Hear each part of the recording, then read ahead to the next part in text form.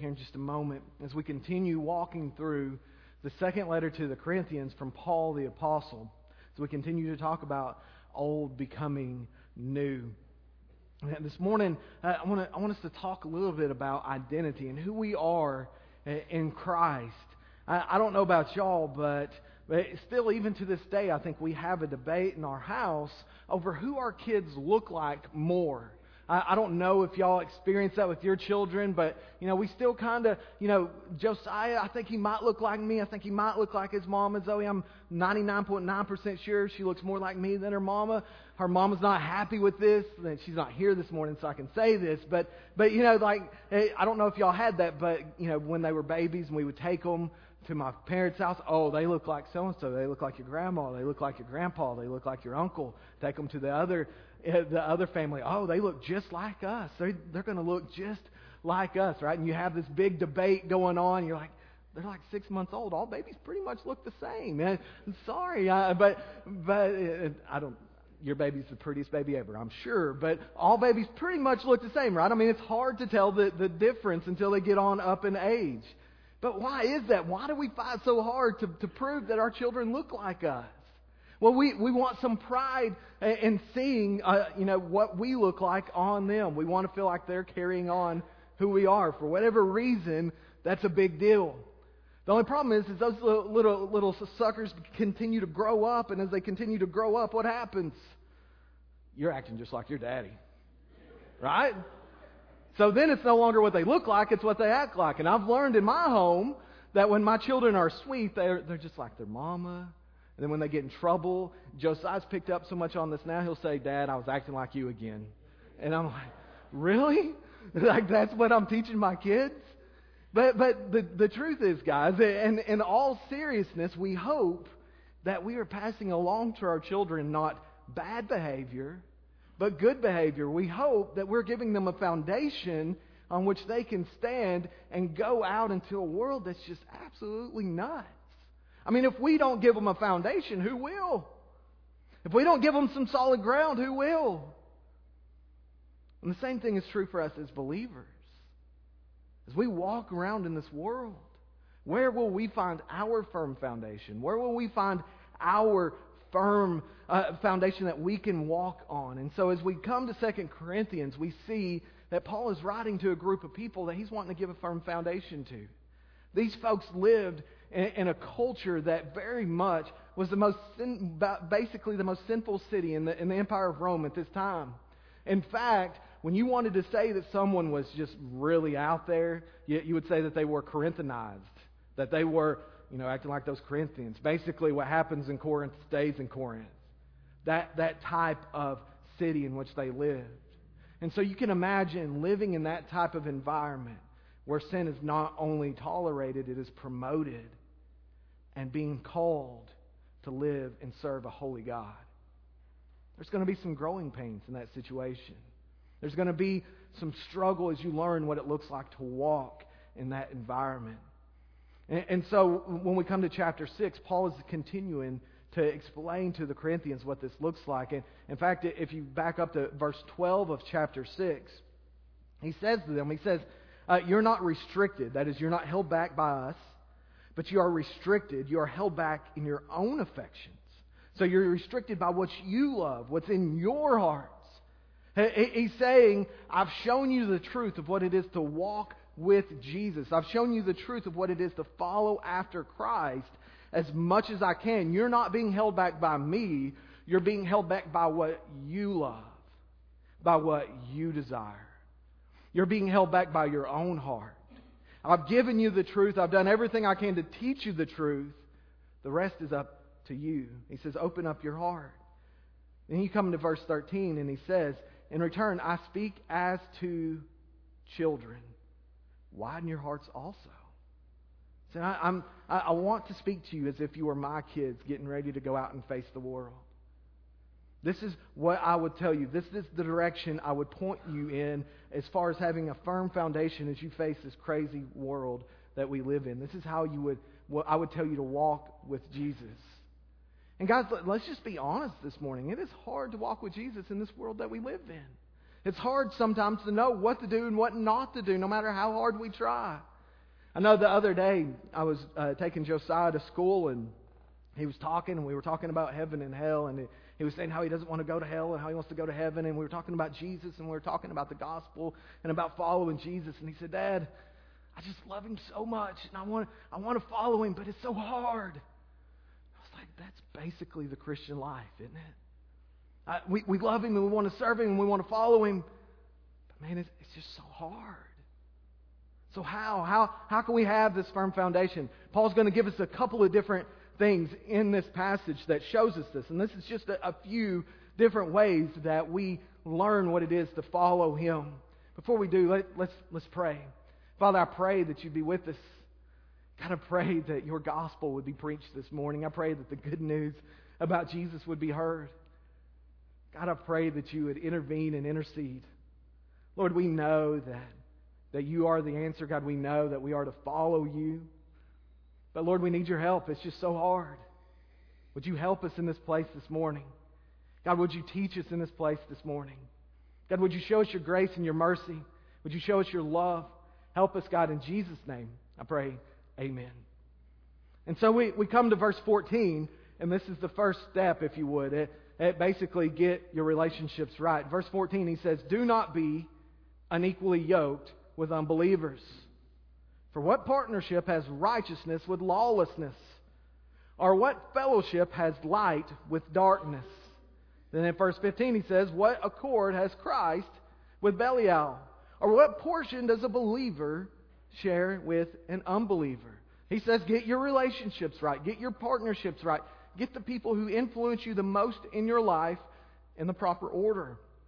He's referring back to a passage of Scripture in Deuteronomy where God had told them, don't unequally yoke two different types of animals or two different strengths of animals together. Like you don't want to put a donkey and an ox, and I'm not going to pretend like I know anything about plowing a field behind two animals. But basically, if you put one animal, an ox that's super strong and super powerful and is just going to move forward, and you put a donkey that's not quite as strong and is pretty stubborn under the same plow, and you put them in the same yoke and the same harness, and they're harnessed together. One of them pulls this way and the other pulls this way. You're going to have a mess before long, aren't you? You're going to have a broke plow. You're going to have a messed up field. You're not going to get anything done because they're both going to be trying to go in opposite directions and at different times, and it's going to create chaos. Paul says, don't do that with those who do not follow Christ. Do not connect yourself. Do not so tie yourself down with a group of folks who aren't following Jesus. The way that we typically and most easily apply this is when it comes to marriage, right? I mean, it's the most close relationship we have, the closest partnership we have is with that person we choose to marry. He says, don't be unequally yoked in the deepest of relationships that we have. Because what happens when we do? There's constant tension, there's constant pain. But and of course, and there's other places where he gives advice on that. He says, if you are, then you just love your spouse. You love them the best that you can in the name of Jesus. But he goes on, as you think about this, it's not just marriage, it's business partnerships. Like guys, if you have a Christian mindset and you're trying to follow Christ, and you become a partner of someone who's not a Christian and they decide they want to do unchristian things, there's going to be this constant tension. What happens when they want to rip your customers off and you don't? Think what Paul is saying here. He's saying it's unsafe, it's unwise, it's not good to link yourself with those who are not following Jesus.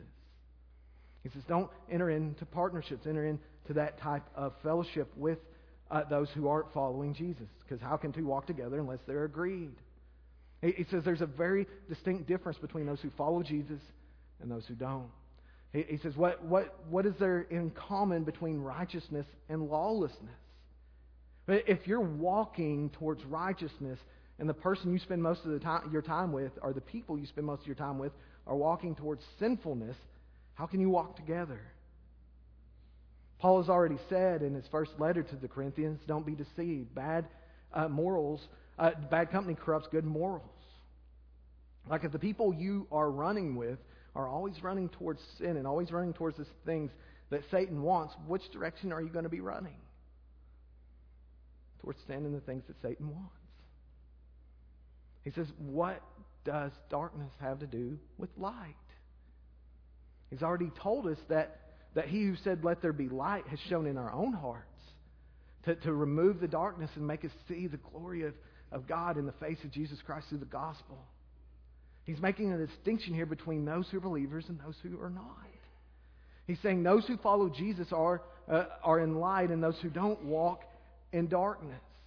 And if the person you are following, the person who you're allowing to lead you, is in darkness, they're going to get you lost pretty quick, aren't they?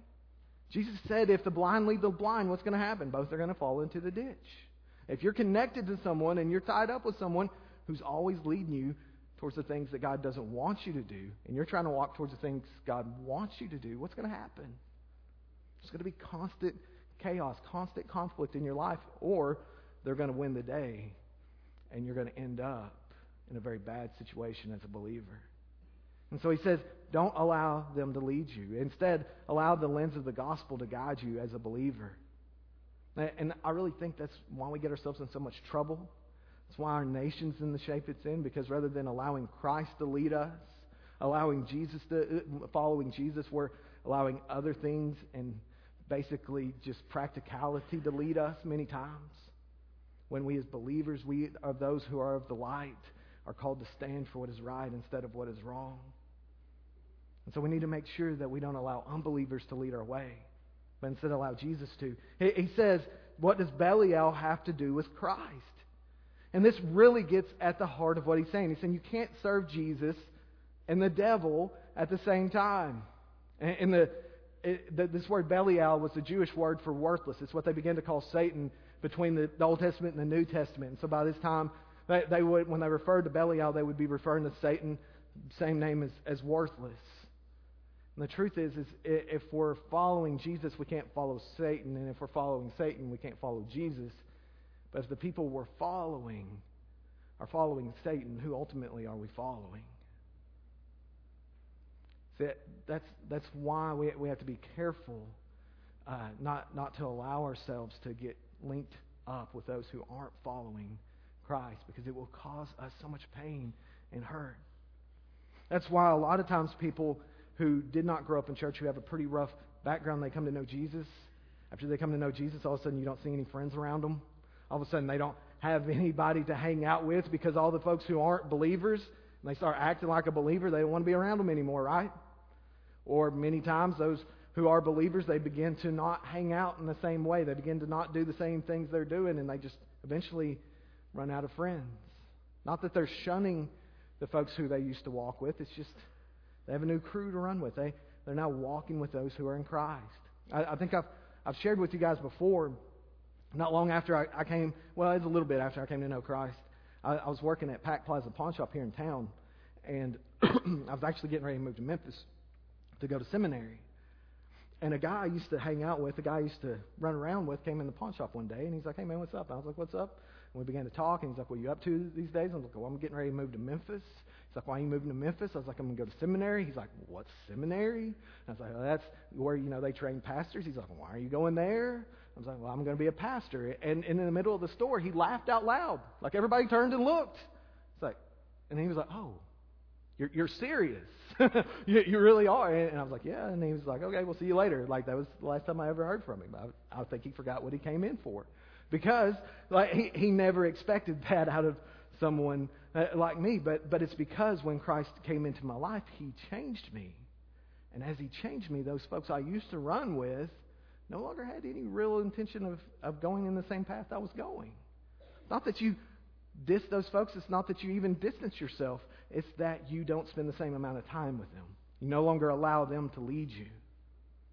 And just from experience, guys, it's so important that we as believers, we as those who have walked with Jesus for a while, when we see someone who's a new Christian, someone who's struggling in the faith, someone who's just coming in, it's so important that we spend time with them, that we develop relationships with them. Otherwise, you know what happens? They get lonely. They begin to look for fellowship. They begin to look for community, and the church is where they should find it, and they don't find it here. So where do they go? Back to the folks they used to run with. Well, where do they go? Well, I don't know. Would you ever talk to them outside of services? Well, no. I just assumed they would find their clique like I have. It's important that we make time to spend with those who are new to the faith, those who are growing in Christ, instead of just looking at them and judging them because they don't know how to hide their sin yet.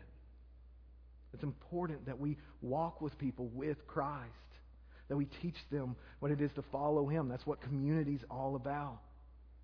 And so we make sure that we are investing in others. We make sure that we're seeking out relationships. And so I ask you this morning, who's your crew? Who's your inner circle? Who are the folks who are most influential in your life? Are they believers or are they unbelievers? Like, do you get your life advice from Dr. Phil and Oprah, or Beyonce and Lady Gaga, or maybe Justin Bieber? Is he still a thing? Like, is he still... Anyway, or maybe the news or social media. I'm going to have to update my stuff here. I'm not as familiar with current culture as I used to be, but I saw him on the Super Bowl commercial the other day. So I thought about Justin Bieber. You know, he was trying to sell me something. I'm like, dude, what happened to you? Anyway, but is that who we're following? Is that the people that we're allowing to decide what we do and what we don't do, what we wear, what we don't wear, where we go, where we don't go? Or our primary relationships with believers, folks who are following Jesus? Guys, parents, are you helping your children see this? Are you watching out for them, helping them to develop good biblical relationships with other believers? Helping them to not buy into being cool is what it's all about. Remember that your kids watch you and they see what you value. They see what you praise and what you desire. And their values will be what you value. And when someone says, oh, you're acting just like your dad, or you're acting just like your mom, it's more than just being stubborn or talking out. What they mean is, oh, you value the same things your folks valued. When they look at you, do they see you following Christ, or do they see you following the world?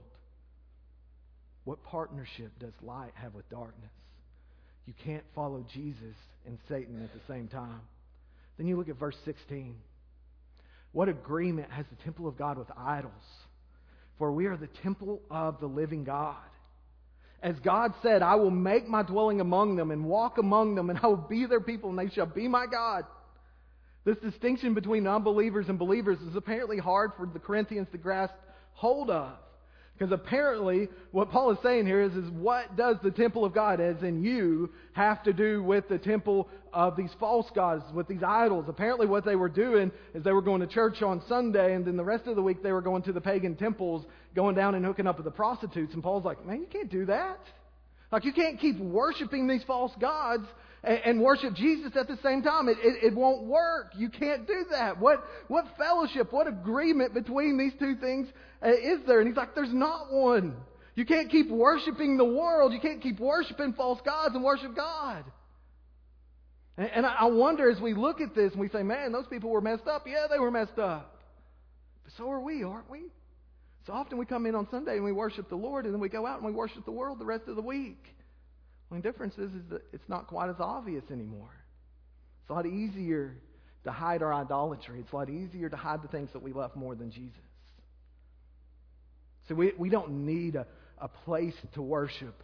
That God meets with us where we are. The Holy Spirit is within us, and so we are the temple of God. And then in a special way, when we gather, we experience the presence of God as the Holy Spirit meets with His people. God has set His Spirit on us, and He says, you are my children. He says, I am your God and you are my people. That makes a distinction between us and everyone else who doesn't know Him. So why would we worship the same stuff they worship? The one true God of the universe lives within us. And so that changes the way that we act. Listen to verse 17. Therefore go out from their midst and be separate from them, says the Lord, and touch no unclean thing. Then I will welcome you, and I will be a father to you, and you shall be sons and daughters to me, says the Lord Almighty. And what He's doing is here, He's saying, you don't run with the same folks you used to run with. You don't do the same things you used to do. There's a distinction between you and those who don't know Christ. You will look different. You will look holy. You'll look not stained by sin. This doesn't mean you walk around flaunting your righteousness and flaunting your self-righteousness and calling everybody down for what they're doing wrong. Paul in no way here is saying, go out and judge everybody around you. What he's saying is, you act right. You do what I tell you to. Sort of the same as what, when you were growing up and you would tell your mom and your dad, well, everybody else is doing it. And they're like, well, you ain't everybody else. It's not that you're judging everyone else. It's just you have a different set of standards for the way that you live your life. That you live holy and you live pure, not stained by sin. Not worshiping the same gods as the rest of the world worships. And here's why, verse 1 of chapter 7. Since we have these promises, I will be a father to you, and you shall be sons and daughters to me. Remember from chapter 6. Since we have these promises, beloved, let us cleanse ourselves from every defilement of body and spirit, bringing holiness to completion in the fear of God. He's saying, since we have this promise that God is our Father and that we are His people and that He dwells among us, we live holy. In other words, we're not doing this to earn His favor. We're not doing this so that we can be His children. We do this because we are His children. And that's where many times when we read passages like this, we get it backwards. We end up doing what the Pharisees did, which was thinking that if we keep the rules and we obey the rules, we'll get stuff from God and God will be happy with us. But Paul has already said over and over again that it's not about us keeping the rules, that Jesus kept all the rules. He's given us His perfect record. He's given us His righteousness and given it to us freely. So we worship Him because we love Him. We worship Him because we get to. We worship Him out of a spirit of fear or respect because of what God has done for us. Not because we're trying to earn it. That's why Jesus, He says, take my yoke upon you. You who are weary and heavy laden, take my yoke upon you. My yoke is easy and my burden is light. Quit trying to hold up all the weight of the law because you can't do it. Come to me is what He is saying. Come and trust on me.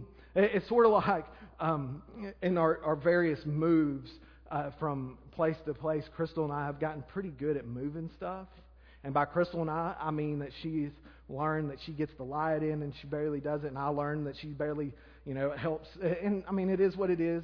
Not complaining. But I know that if I try and put most of the weight on her and I'm carrying the light in, what's going to happen? It isn't going to be good for anyone, especially whatever we're trying to carry. It's going to fall, it's going to bust, it's going to break. Well, I'm afraid what happens very often is we think we can carry the whole burden of the law. And we read passages like this and we say, I'm going to double down and I'm going to be better and I'm going to do more. When the truth is what Paul is saying here is we already have a glorious Heavenly Father who loves us and has saved us. And because of that, we serve Him. Not to try and earn His favor, but because we have His favor. Because we are yoked together with Christ. Guys, that's the reason why we can't be yoked together with the world. The reason why we can't be harnessed together with the world is because we're harnessed together with Jesus. He is the one who is bearing the burden and we're walking alongside Him. He's the one who is guiding us, not the world. Someone has said this, that if you are partner to the world or if you're harnessed to the world, don't be surprised when you end up plowing Satan's fields. Who is your partner in life? Who is the one guiding you this morning? Is it the values of the world? Is it the stuff of this age, or is it Christ Jesus? And so we learn that we are God's people, that we are His special people, called to live special. And so when we come down through chapter 7, and we just don't have time to look at all this morning, but Paul, he continues on and he says kind of a funny phrase. He says, I'm really happy that I sent you a letter that made you all really sad and caused you a lot of pain. And then he says, but I'm not happy because of the pain. Besides, I kind of am happy because of the pain, because it did something in your life. It produced fruit in your life. It produced godly repentance in your life. And so he says, I'm happy because of what the result was. He's talking about the other letter he wrote to them where he said, you guys are messed up. You're messing up. Let me set you straight. And they repented. It caused them a lot of pain. It caused them a lot of grief. But as a result of that grief, their lives were changed.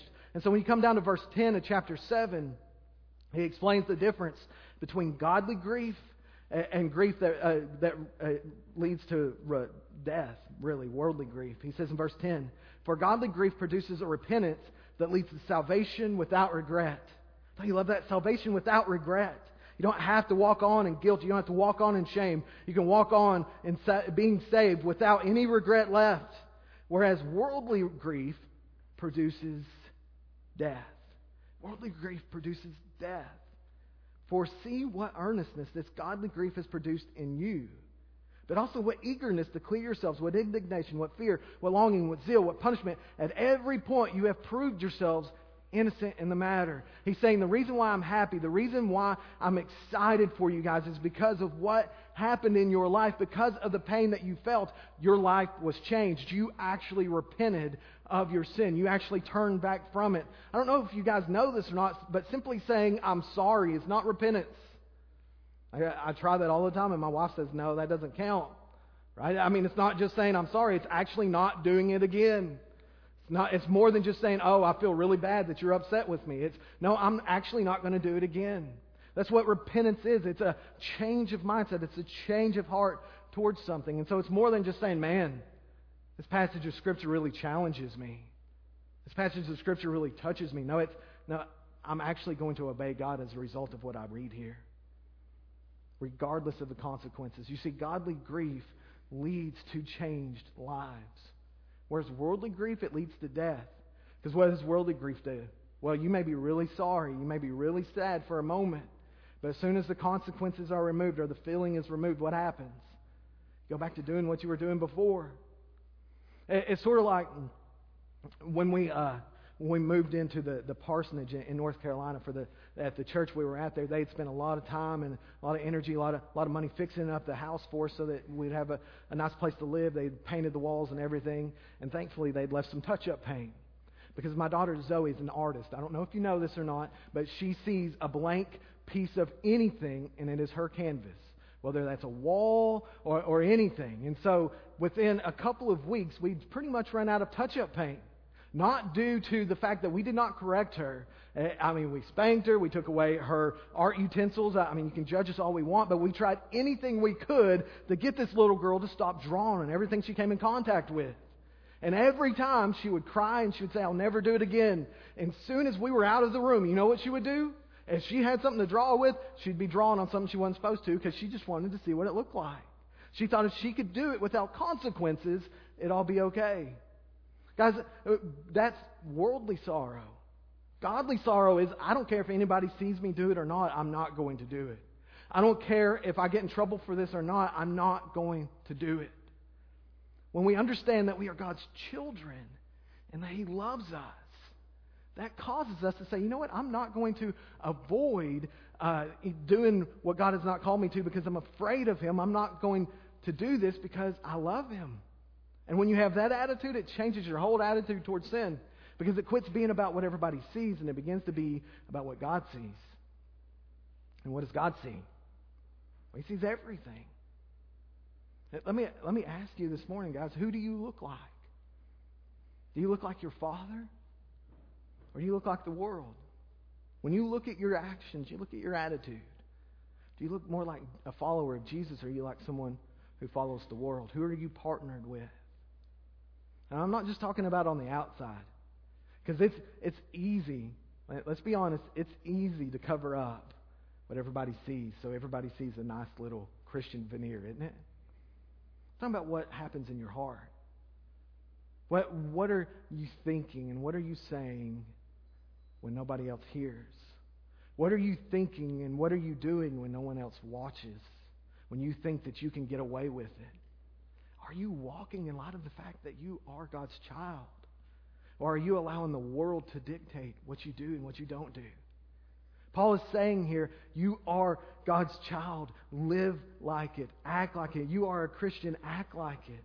Live as He has called you to live, not as the world calls you to live. Are you going to walk out of here this morning with a stiffened up neck and a hard heart and say, I'm not following you. I'm not going to do what you've called me to. Or are you going to say, you know what, I'm ready to change. I'm ready to follow you. Who's influencing you the most in your life this morning? Are there some relationships you need to re-examine? God's not calling you to abandon those people or calling you to abandon those friendships. But He may be telling you might need to find some strong believers to replace some of those strong relationships you have to help guide you where you need to go. Maybe this morning you don't have time to help those who are in need because you spend all your time on you. Maybe this morning God is calling you to help those around you who are struggling, who don't have any other believers in their life. Maybe this morning as you look at your life and you say, man, my life doesn't look anything like I've been following Jesus. I've blown it completely. I don't think I can ever get on track. God is calling you this morning to remember what Jesus did for you. Remember, just last week we read in chapter 5 that He made Him who knew no sin to be sin for us, so that in Him we might be made the righteousness of God. In other words, Jesus traded His perfect record for our completely failed record. And so this morning as you look at your life and you say, I'm falling short here, I'm falling short here, I'm falling short here, Jesus says, yeah, I know, I paid for that. And I've given you a perfect standing with the Father. That's not the issue. The issue is, are you walking that out in your life? Remember, Jesus has already paid for you. But if you're here this morning and you're living in regret and you're saying, I don't see how I can fix everything. Remember that God's will is always present tense. He's not asking you to go back and fix everything you did yesterday or even today. He's asking you to start living for Him right now. You see, guys, it doesn't matter if you're here this morning and you say, well, I'll take care of that next week or I'll do that next week. No, the question is, will you follow Him today? Will you repent today? Will you turn to Him today? If you're a believer and you're not walking with Him and you look at your life and you say, the world's leading me, Jesus isn't leading me, will you repent of that today? As you think about this stuff in your life and you say, God would not want me to have that in my life, will you get rid of it today? Will you quit putting it off? Or maybe this morning, guys, for the very first time, you need to receive the forgiveness that Jesus offers you. You need to receive the salvation that God provides for you through His Son, who paid your price and offers you a clean slate.